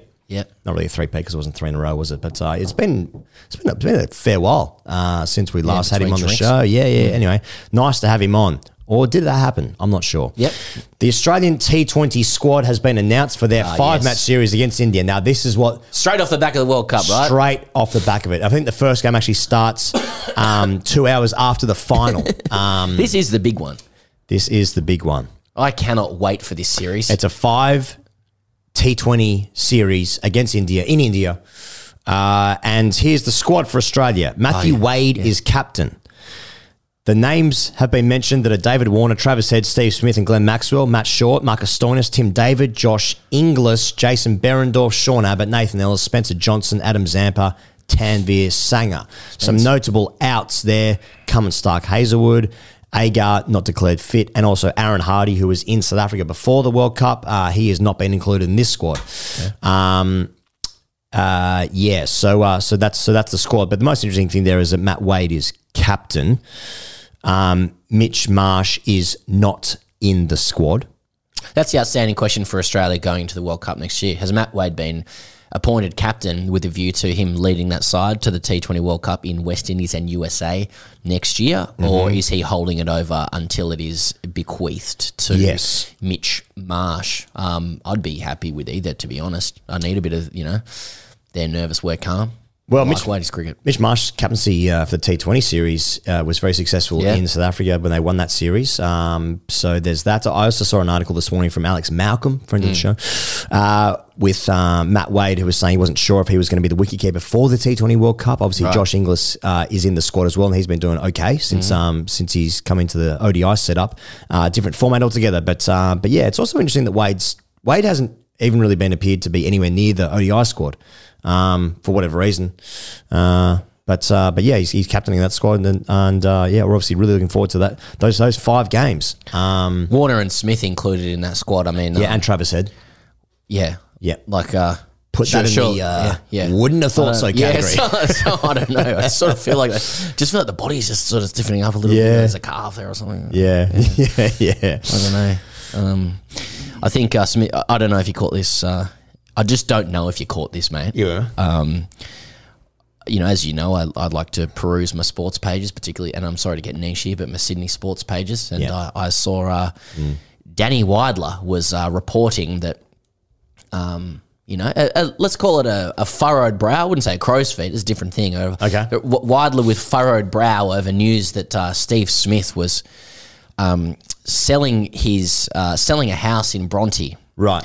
Connecting it with the fact that Smith has an apartment in New York with strange continuing whispers about his future in the game and linking them to, as Weidler is wont to do, offer the question of whether that was indicative of what Steve Smith might be doing into the future. He's selling his house. Okay. Steve Smith selling his house. Did a little bit of digging, domain.com, etc. Yeah, my Bible. It actually appears that Smith is flipping a house in Bronte that he bought in 2019 for 3.5. Yeah. Which is his right to do, by the way. No shaming of this. He might get 7 for it. There's an article about this. Yeah. He got it 3.5, might get 7s, high-end finish, marble kitchen, oak flooring, etc. Now, that's to go. So you're like, okay, well, he's just selling one house. Maybe he is moving. But he only bought it a few years ago. Does he flip houses? Yeah, he does. Yeah. That's to go to the house in Vaucluse. They flipped last year. Bought it for 6 in 2020. 6. What did it go for? It got 12 and a bit. Double up. 12 and change. Lavish redesign. So, Anyway, so good for him. But this is what you do when you just sort of dig in journalism a little bit. It's kind of like Weidler's like, he might be selling. So he's a flipper. He flips. Greg Chappell has set up a GoFundMe page with a target of $250,000. That's a hard segue. Now, be very clear, the laugh is not at Greg Chappell's financial hardship there. Okay. As of this morning, it had $98,000 contributed to it. I went on this morning. And also, if you want to contribute, you can Google GoFundMe Greg Chappell, and it's the first thing that comes up. But you already know how to do that because you know how to use the internet. A lot of press about this last week, like all coordinated press. So this is from Dan Brettig via the Nine Papers, quoting Greg Chappell here. Unfortunately, I had a business setback a few years ago. I didn't need to go into details about it, but the opportunity cost went with that situation. The years of sorting out the finances just meant that not only did I not have much coming in, but there was nothing to invest. I really don't enjoy the public side of it. It was my situation. I was dealing with it. It wasn't something that I wanted to make a big deal about. The boys wanted to do something, and it just seemed like a nice, quiet way of doing it. Very hard to keep anything quiet.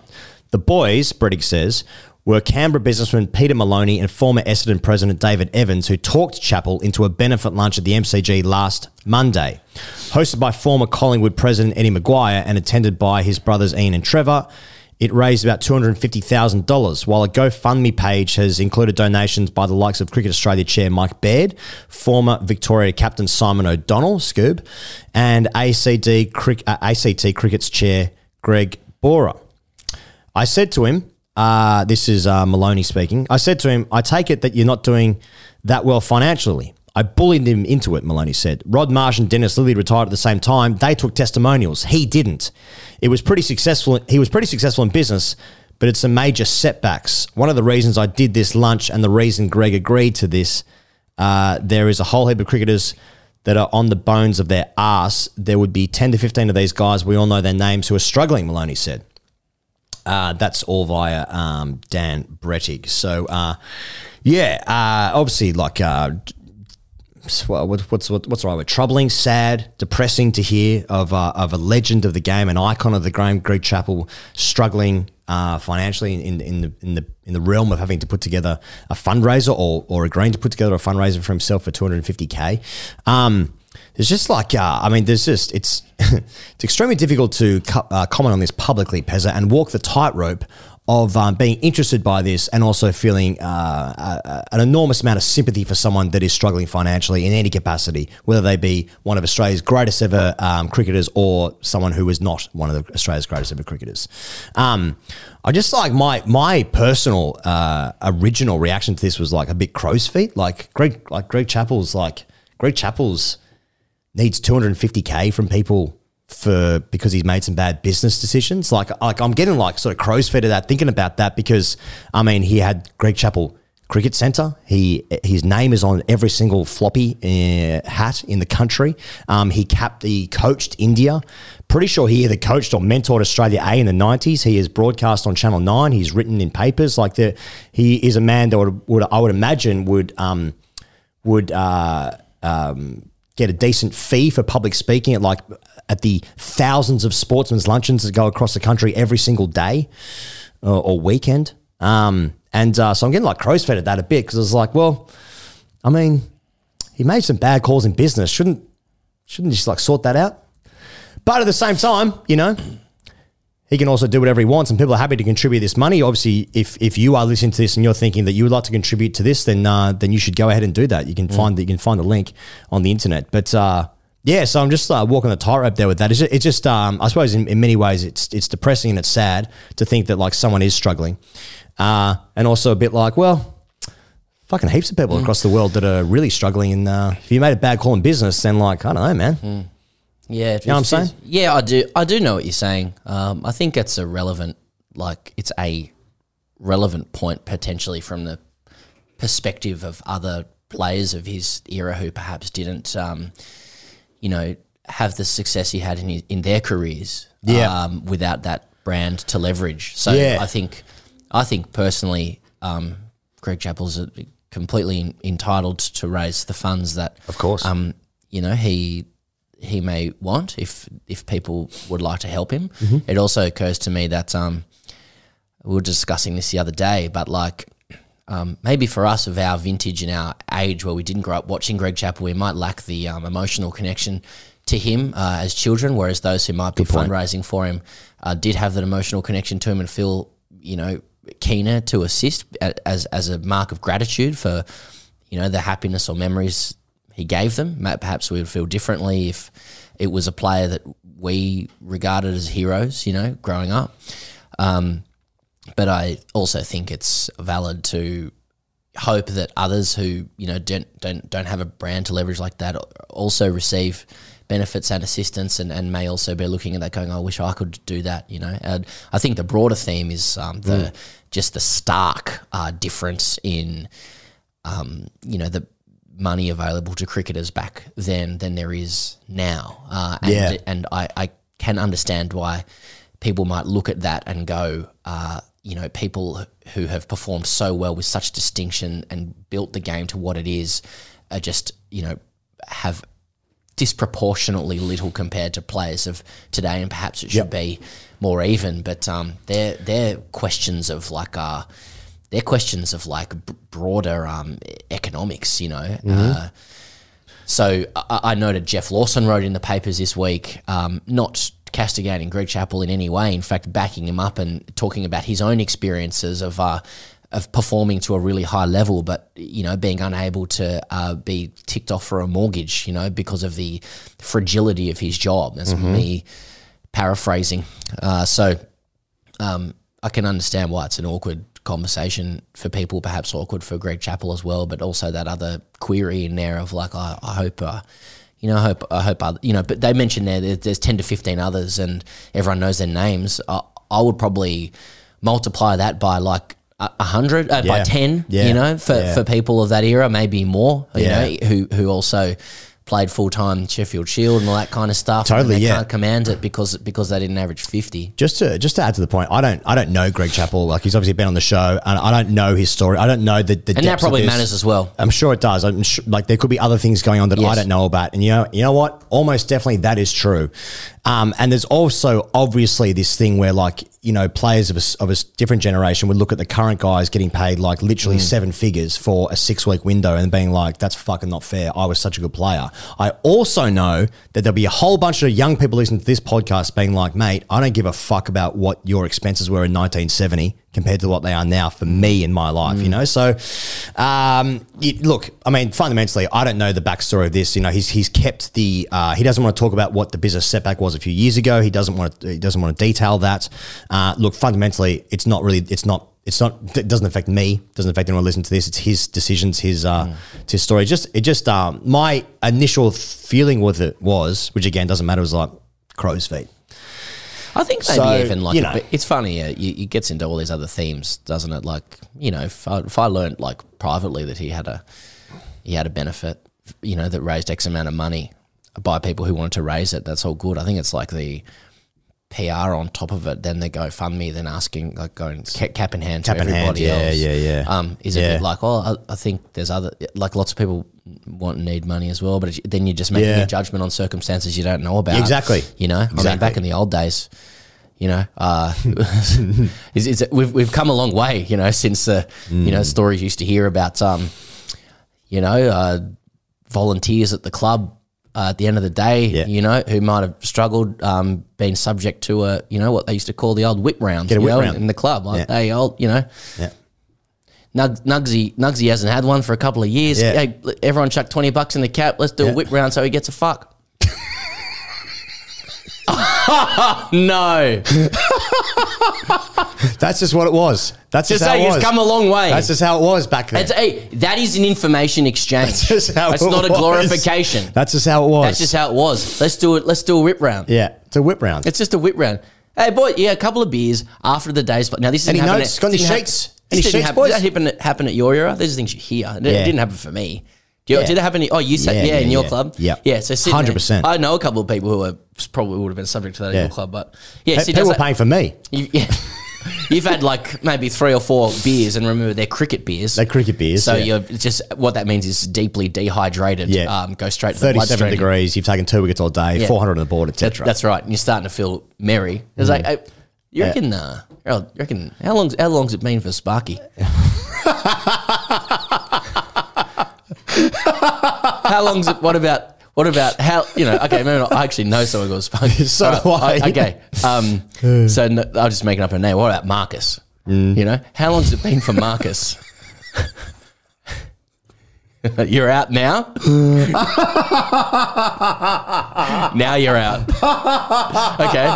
How long's it been, you know? Give me a name that isn't someone who's played great cricket. I can't think of any names now. Can't think of any names. He goes. Yeah, that's right. How long's it been? Let's do a whip round. Whip round to get him up. Get him one. Let's get him one. New South Wales have not won a game for 15 matches in a row after being defeated. After being defeated by 205 runs. Fucking hell, man.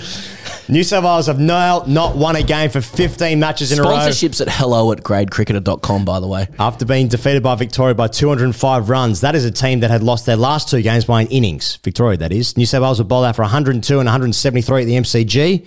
Hey, good news, though. Nathan Lyons returned back for this game. He also bowled for NDs against Bankstown a couple of weeks ago. I saw on the internet. So there's that. Mate. I went out there. New South Wales have not won a game, a Shield game, for 15 games in a row. What the fuck is going on? Who's to blame? Who must go? And it must be one thing. Yes. David Milan. David Milan. He's got to go. Get rid. Yeah. Put your foot through it. Away. Yeah. It's You saw it. You went to the MCG. You saw it. I took my You had a look at it. I was just chaos. Well, my wife often works a night shift, so she's sleeping during the day, and getting through the day with a 5-year-old and a 3-year-old is I can only imagine it's like a day of Test cricket. Like you've got to actually go session by session and just fill the time with things. Do you have a whiteboard at home where you break into 3 sessions? Yeah. Who won that one? Yeah, I think I might get half a tick for the first session, and then I'm just roundly defeated. Truly. No, we brought the boys in here to watch Paw Patrol while we recorded, and then I was like, we did a review for Paw Patrol. It was daily, yeah. And then I was like, okay, what's it now? So we're here in, I don't think it matters. We're in South Melbourne, and I've taken my eldest, who's 5, I've taken him to Marvel Stadium to see a Swans Kangas game, which he loved a couple of years ago. Yeah. But I've never taken him to the MCG. I live out on the west side, so it's further, blah blah blah. Yep. Anyway, and but I thought, I'll get them to the MCG. It'll be heaps of space, It was really a lot of space. A lot of space. I took them out there, and as it is with kids, it's not a magical day for them. They want a pie, they want chips, maybe a drink. Didn't get them a drink. They got no interest in the players that are playing. Yep. Nathan Lyon, was kind enough to wave and say hello. Nice. Hey boys, that was Nathan Lyon. Zero. I don't give a fuck. Yeah, exactly. And then they just wanted to go home, So much like New South Wales. So what's wrong with New South Wales? I don't even know where to start. It's pretty fucked up. When there's 6 teams in Sheffield Shield, you think over the course of 15 games, you're going to get a share of victory on the basis of probability alone. Something's broken in their system. I think it's probably worthy of a more thorough investigation and talking to people about it. I don't think it serves Australian cricket well, much as it's funny for every other state, who's been dominated by New South Wales for a long period of time. I feel like there's lots of factors that are pointing to the breakdown of the Australian cricket pyramid more generally. Because for 30 years, half the Australian team has been from New South Wales. But for 30 years, probably more, New South Wales have always been good as well. They've been able to produce more players. It's got the biggest nothing state to in the do. country. That argument that it's half the national team, doesn't add up. it doesn't wash. No. They're all over 30 anyway. These are guys developed a long time ago. Yeah. They're not bringing anybody through. No. Something's broken. Mm-hmm. Any danger of another state carrying the can for a little bit, okay? Yeah. That's a broken. You know what I mean? Here's your go, guys. Yeah. But seriously, well, the boys in the West are doing okay. Yeah, it's good. It's good to see. Tasmania pulled off their highest successful run chase in their history, chasing Queensland's 432. That was the 6th highest successful chase of all time. Queensland made 379 in the first innings. Tassie won 50 all out. Then Queensland declared on 202 for 6th. Tasmania then needed 432 to win. They chased it 7 down. Good shit. Bradley Hope and Jared Freeman putting on 75 for the 8th wicket to win it. I think it was about 10 balls left in the final day. Yeah. People might have also seen that it was announced that Michael Nisa, who was playing this game, left the game halfway through. No further information about why that happened. But obviously, I think it's pregnancy. I wasn't aware of that. My apologies. My apologies. So hopefully everything's okay with the Nisa family, generally speaking. Matt Wade was Man of the match or player of the match in that game. He scored 105 in the run chase, batting at 5. So good news for Wadey. Slug 70 odd as well. Yeah. So, how are you, Slug? Yeah, always chipping in there. Not even going to say his full name. Slugley. Slug. Yeah. Slug. How are you, Slug? Oh, what I wouldn't give. Oh, fucking hell. What I would give for some buckets and to be called Slug. My kingdom for a day. My kingdom to be called buckets and Slug for a day. Cameron Bancroft scored 57 and 100 in their 200-run win against South Australia. Cameron Bancroft doing good things in his quest to be the batter to replace David Warner whenever that happens in the test setup. Joel Parrish took 11 wickets in that game. Aaron Hardy, who was out, I mentioned earlier, who was left out of the Australian side, he made 99 in the third innings. Just looked up his stats, Aaron Hardy, because Ponting's got massive raps on him. Ponting suggested he could be a bolter for the Ashes, just gone. Mm-hmm. Hardy averages 44 with a bat and 28 with a ball in first class cricket. I mean, that's up there with the best in the country and the best in the country for a long period of time. Oh yeah, it means easily the best in the country. So that's 44 with a bat, that'd be the highest. It's the highest first class average. Yeah, Yep. There's like 3 blokes who average over 40 in state cricket. It's really depressing. But Aaron Hardy, 44, that's and 28 with the ball, pretty tidy. So 3 games in, Tassie is top with WA, New South Wales in the bottom, and then South Australia and Victoria in between them. So that's what's going on with the Sheffield Shield, unless there's something else. Yeah, Khawaja missing 2 games. Having a rest. Yeah. He's resting. And, if that's what he wants to do, then that's probably indicative of attitudes towards it. I think he's a captain. He's missed 2 out of 3 games. He's resting, doing some work with Fox Cricket. That's all good. I just feel like, like Shield cricket to national players may now be what grade cricket is to state players, like a status symbol to miss it. I don't need to play this. Oh, Cameron Bancroft's churning out hundreds, and another guy who plays one format is like, I just need a break from it. Like, it just undermines it a little bit. He's a captain. I feel like Australia's cricket system, like its pyramid, used to be like a beautifully refined thing where everything neatly laddered to the apex of the game, which is a national men's test team. Yep. I just think, Australia doesn't have its hand isn't controlling the till of cricket anymore. India's the CEO of cricket. And I think the vision for it is club over country. And I feel like Australia's pyramid is out of date, frayed, not fit for purpose. I think that contributes to New South Wales's agreed. Performances in the game. Shield cricket is relegated to the margins of the season. What does 100 mean? It means less if some of the test players who are available aren't even playing. Unfortunately, it just feels like we're running a system that made sense 20 years ago and it doesn't now, and it's I feel like there might be some more conversation about that as our summer rolls around. Well, I was going to say that. Yeah, I agree, because I'd be really interested to see what the conversation around cricket happens. Sorry, what the conversation is around cricket this summer for guys actually playing cricket, because obviously Pez and I stopped playing a couple of years ago, but I feel like you and I have been banging on about this for a good 2 or 3 years about how the system does not reflect what the pinnacle of the game is anymore. And I feel like the feedback from a lot of people who play cricket is, I think you're wrong. I think it's pretty good, and you need to cool your jets about people's appreciation of T20 cricket or guys not playing 2-day cricket in grade cricket, because that's still what needs to be done to elevate players into the Shield system. I could not disagree with that sentiment more.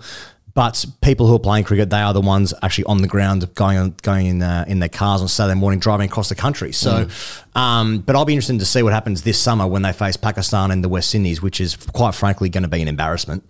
Pakistan, much less so. They've got a very good bowling attack, though. Unfortunately, Naseem Shah is not going to be fit for that. But that's a real shame. But they had a good bowling attack last time too and got pumped. Yes, and they haven't won a game here since whenever.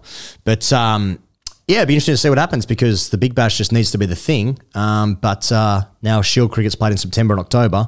The test matches go on in between that, but then guys who then come out of form, they've been playing Big Bash, but then the test players don't play Big Bash. So it's all over the place. Everybody all knows over the place. Everything's all over the place. It connects to the one-day side. It connects to the format. It's all connected. It's up to Cricket Australia to define what the strategy is going forward. It feels like, in the past, they're operating in a different, more complex landscape than they used to. I mean, in the past, Packer ran the game.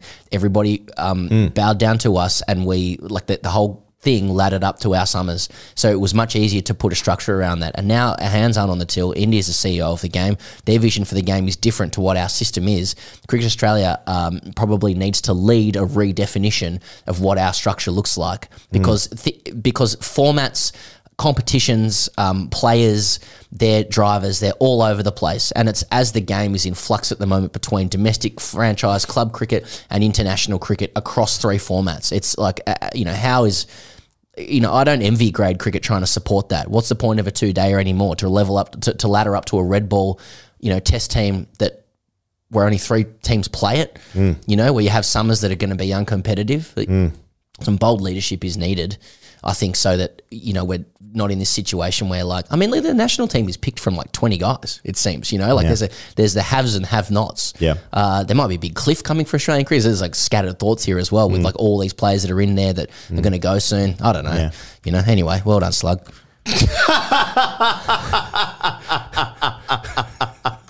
And well done, Bangers. Do you want to talk about the WBBL? Yeah. Who's good? Who's hot? Who's not? 14-game season. Teams are 3, 4, 5 games in, so it's still pretty early. Brisbane Heat are good. Adelaide Strikers are good. Phoebe Litchfield is the youngest person to 1,000 runs. Hit 68 or 42 last night against the Hurricanes. I saw her a couple of weeks ago. Absolute class. Sydney Sixers have been dog shit. They've got a star-studded team, but Elisa Healy got a hand bitten off by a dog, so now they're no good. Yep. And we had Kim Garth and Tess Flintoff in the studio last week, only a couple of hours before their vengeance game against the Strikers, who had previously bowled them out for 29. I think Kim G wanted to enact some vengeance. Yeah, they lost again, the Stars. That's just cricket. They lost again. They've won 2 from 5. And we've had a couple of issues with stumpings and inconsistent uses of technology, which I think undermines the competition a little bit as well. Yeah. But we're just past the start of the season. Looks like the Heat and the Strikers are pretty good. Sydney Thunder are good. They've only played a couple of games. So yeah. And we also saw Amanda J. Wellington enact an unusual run out where she picked up the stump, having always fun to see that. The bails having previously been removed. Novel. Yeah. And then, I suppose we feel things about that because it's like, oh, she picked it up. That's clever.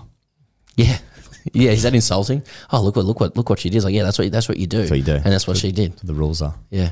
Laws, sorry. Laws of it, yeah. Damn it. Indeed. Dennis Law. John Laws. Hashtag AskCGC is brought to you by Ponting Wines. You can use the code GETAFEW at pontingwines.com.au. For 20% off. That's 20% off using the code GETAFEW at pontingwines.com. Now, I'm on the Ponting Wines website, am I? Where am I? Here we go. Okay, our wines. Big old trip in the rocket ship now. The collection. Let's talk about the collection. What do you want to talk about today, Pezza? Do you want to talk about... okay, options. Sauv Blanc, Pinot Gris. There's 2 Chardonnays on offer. A Rosé. There's 2 Pinots. A Shiraz. A Cab Sauv. Look, I'm red inclined, but I can't say that every week. Why don't we go for the white grape? Why don't we go for a Pinot Gris? A Pinot Gris, that's the captain's call. That's the captain's call. And he just rejoined the commentary team as well. This is a very limited release wine crafted from fruit sourced from a pristine single vineyard site in the Cole River Valley. Lifted aromas of fresh pears and stone fruits backed by subtle hints of spice. Superbly silky. Jordan Silk and fresh on the palate. It's a collab with Jordan Silkley. This Pinot Gris has great length with a refreshing clean finish. That's nice. Ricky finished his international cricket career with the most victories as an Australian captain.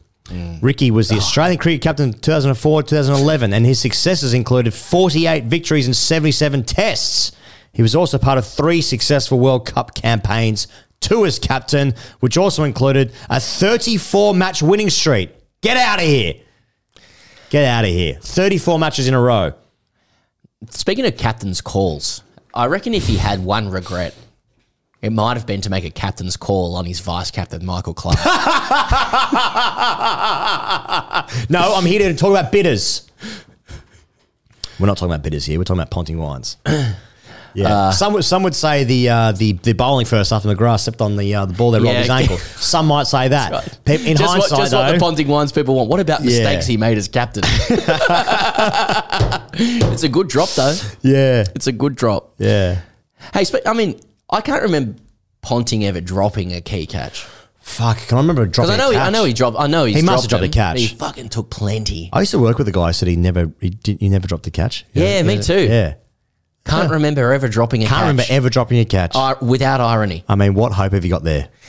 What does that mean? What does that say? You know, look, now we're on the topic of litigation. Ponting and drop catches. Yep. I never got used to him fielding in the cordon. There, unpopular opinion. Well, there goes the sponsorship. Thanks very much to Ponting Wines. This is the last chance we'll ever get to use the code GETAFEW for 20% off. What do you mean? You didn't like him at 3? I didn't say I didn't like him. I never got used to it. You wanted him at backup point. I suppose as a child of Taylor at 1, Mark Waugh at 2. Take your pick, 3 and beyond. Steve Waugh in the gully. Where was Warren in those? 3, I'd say. Yeah. Was he? 3. Now, just for me, like Ponting, who is the best fielder I think I've seen for Australia, like out and out, all things put together. I've got him just ahead of Simons. Yeah, so Simons is like more a power fielder and just had no cordon experience. So I just can't. Good point. I just can't have him in there. Mate, I just can't. I'm tried. SEN talking about AFL trades. I tried to have him in there, but I cannot have him in there.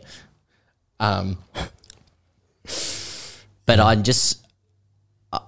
guess I would expect somebody of his caliber, aka the greatest, once going into the cordon, to meet then exceed those who came before him, and I don't think he did. Get 20% off his wine. It's like sacrilegious, isn't it? Unbelievable. Okay, who's he better than in the slips? Taylor, Mark Waugh. He was better than Mark Taylor. And Mark Taylor, I think, had the record for the most catches. I'll tell you what, in your entire life, has anything made you feel more safe than seeing Steve Waugh with service station sunglasses underneath a baggy green, standing at gully? Nothing in my lifetime has ever touched that. Yep. In terms of making me feel safe. I was at my sister's netball game once when she was in under 10s for the Meriden school. Right. Would have been 5 then, she's 5 years older than me. And I went with my father. I believed I was backing into his leg to cuddle him. I still remember this, but it turns out the leg was of another man. Yep. And so when I looked up and saw a foreign face, but I mean foreign as in not my father, the contrasting feeling from that moment to then seeing my father was safety.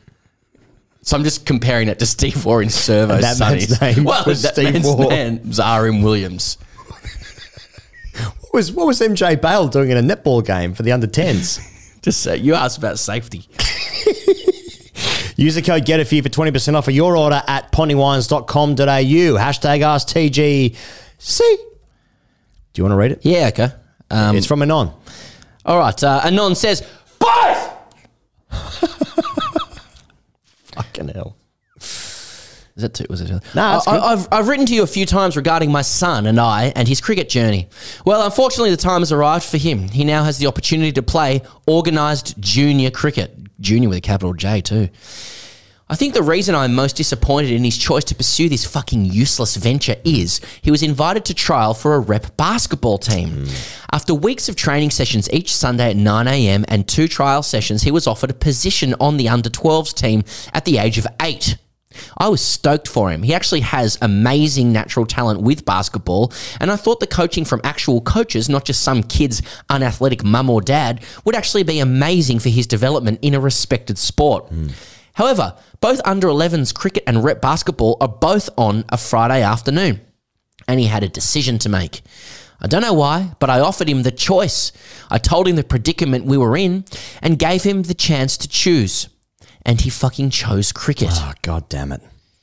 We decided he would play for the club I played for, and he was extremely excited to head down to the first training session. I also had a swagger in the step, I thought, a returning 6-time club champion. Coming back to the club he has been away from for 5 years would be greeted with fanfare, handshakes, pats on the back, and masculine energy. However, it was met with underwhelming introductions to people I didn't know and a relegation to just stand there with the kids as they are bowling and make sure there is some organisation. What I also came to learn in this first session of training is, as a cricketer, my son makes a very good basketballer. I cannot fathom how he was enjoying himself bowling the ball into the side net, or when batting, running between the wickets like the Tin Man after missing the ball for the 10th time straight, and the coach making him run so the other kid who could actually hit it could get on strike.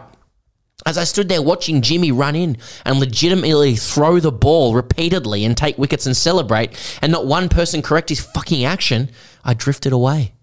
I dreamt of my son at the age of 35 attending every training session, wasting his life away in 4th grade, divorced, 2 kids, beer gut, struggling to hold down his concreting job with hands calloused and covered in cement, standing at the end of his run-up waiting his turn to bowl as he gives some 12-year-old wonderkind advice about keeping his front elbow high. The sound of cricket ball hitting black rubber played over and over in my head as I saw him picking his jocks out of his arse crack and then smelling his finger. I had visions of him umpiring and never giving his teammates out, sitting around waiting to bat and telling his teammates about the hooker he fucked the night before. Here's the whip round kid. What am I doing? Why did I give him the choice? Why am I driving to games and training? Should I be considered as some kind of enabler? Help! Yeah. Really, really interesting question because... Yeah. Okay, just to be clear. Yeah. He's talking about himself in the final paragraph there, right? Right. He's saying that's what he did. Yeah. Isn't he? Yeah. This also could be a Sixth Sense kind of thing where Bruce Willis is actually a ghost. Yeah. And so he's watching himself. He doesn't have a son. Yeah. Or it could be like, Fight Club where, yes. Brad Pitt doesn't exist. He's just a figment of the imagination. Totally. There's fraud and yawning and stuff. But, if he did have a child and it's... I think I said fraud, I meant Freud. It's fraud. That's what they called him, Fraudiola. Psychology. Fraudiola. Sigmund Fraudiola. It's a tricky one because if he's any good at basketball, he really needs to be like very, very good. Like he needs to at least make NBL standards. That's a National Basketball League in Australia. Otherwise, he's just going to become he's going to be good at this niche sport that no one cares about. Whereas if he's like a fourth grader, if he makes it that high, then it's like, yeah, but at least that's in the national sport, He's 8 years old being invited to the under 12s basketball team. Yeah. But then this is the thing where it doesn't quite natural. Like he's now in the under 11s rep cricket and rep basketball. Okay, so it's just under 11s cricket. It's not rep cricket, under 11s. Why is he playing under 11s age 8? Is that the first year? Like put him in his actual age. The kid throws the ball. Why is he going under 11s? And so let's get into the psychology of why the kid has very specifically gone against his father's wishes to play cricket at his father's club, even though he can't even play. Like I reckon the kid is intoning an opportunity to essentially dominate his father. Well, I think the father might have actually pushed him into this because he thought he was going to return to the club, making himself look like the hometown hero, coming back to the grassroots, like his upbringing, where he's thinking like my name's going to be plastered all across the wall. Look at these honours boards. Look at this second grade premiership where I'm wearing a business shirt that told me we won the flag that year in 1973. Yeah, his son's Robert Wardlow. His son's Robert Wardlow. He's literally Victor Wembanyama. and he's like, I know he should play basketball. And he's like, but there is the chance of sort of walking back into the club. I did win the flag 6 times at this fucking Astro wheelie bin shit. He's like, oh, what do you think? What do you think, champ? Yeah. That's what's really going on here. Yeah. Thank you very much for Anon. Get your #AskTGC into our email. That's the best way to do it. hello@greycricketer.com, or you can just go to the website and submit your form there if that is your preference. There's also Wasted Saturdays. You can DM us your rubbish clips of you playing dog shit cricket across the country so harsh. So unnecessarily harsh. And of course, thanks as always for supporting TGC on our Patreon show for everything we are doing over there. We'll be back all through the week. So much coming up. Thank you very much to Adam Gilchrist for joining us. And we'll see you guys on the internet real soon.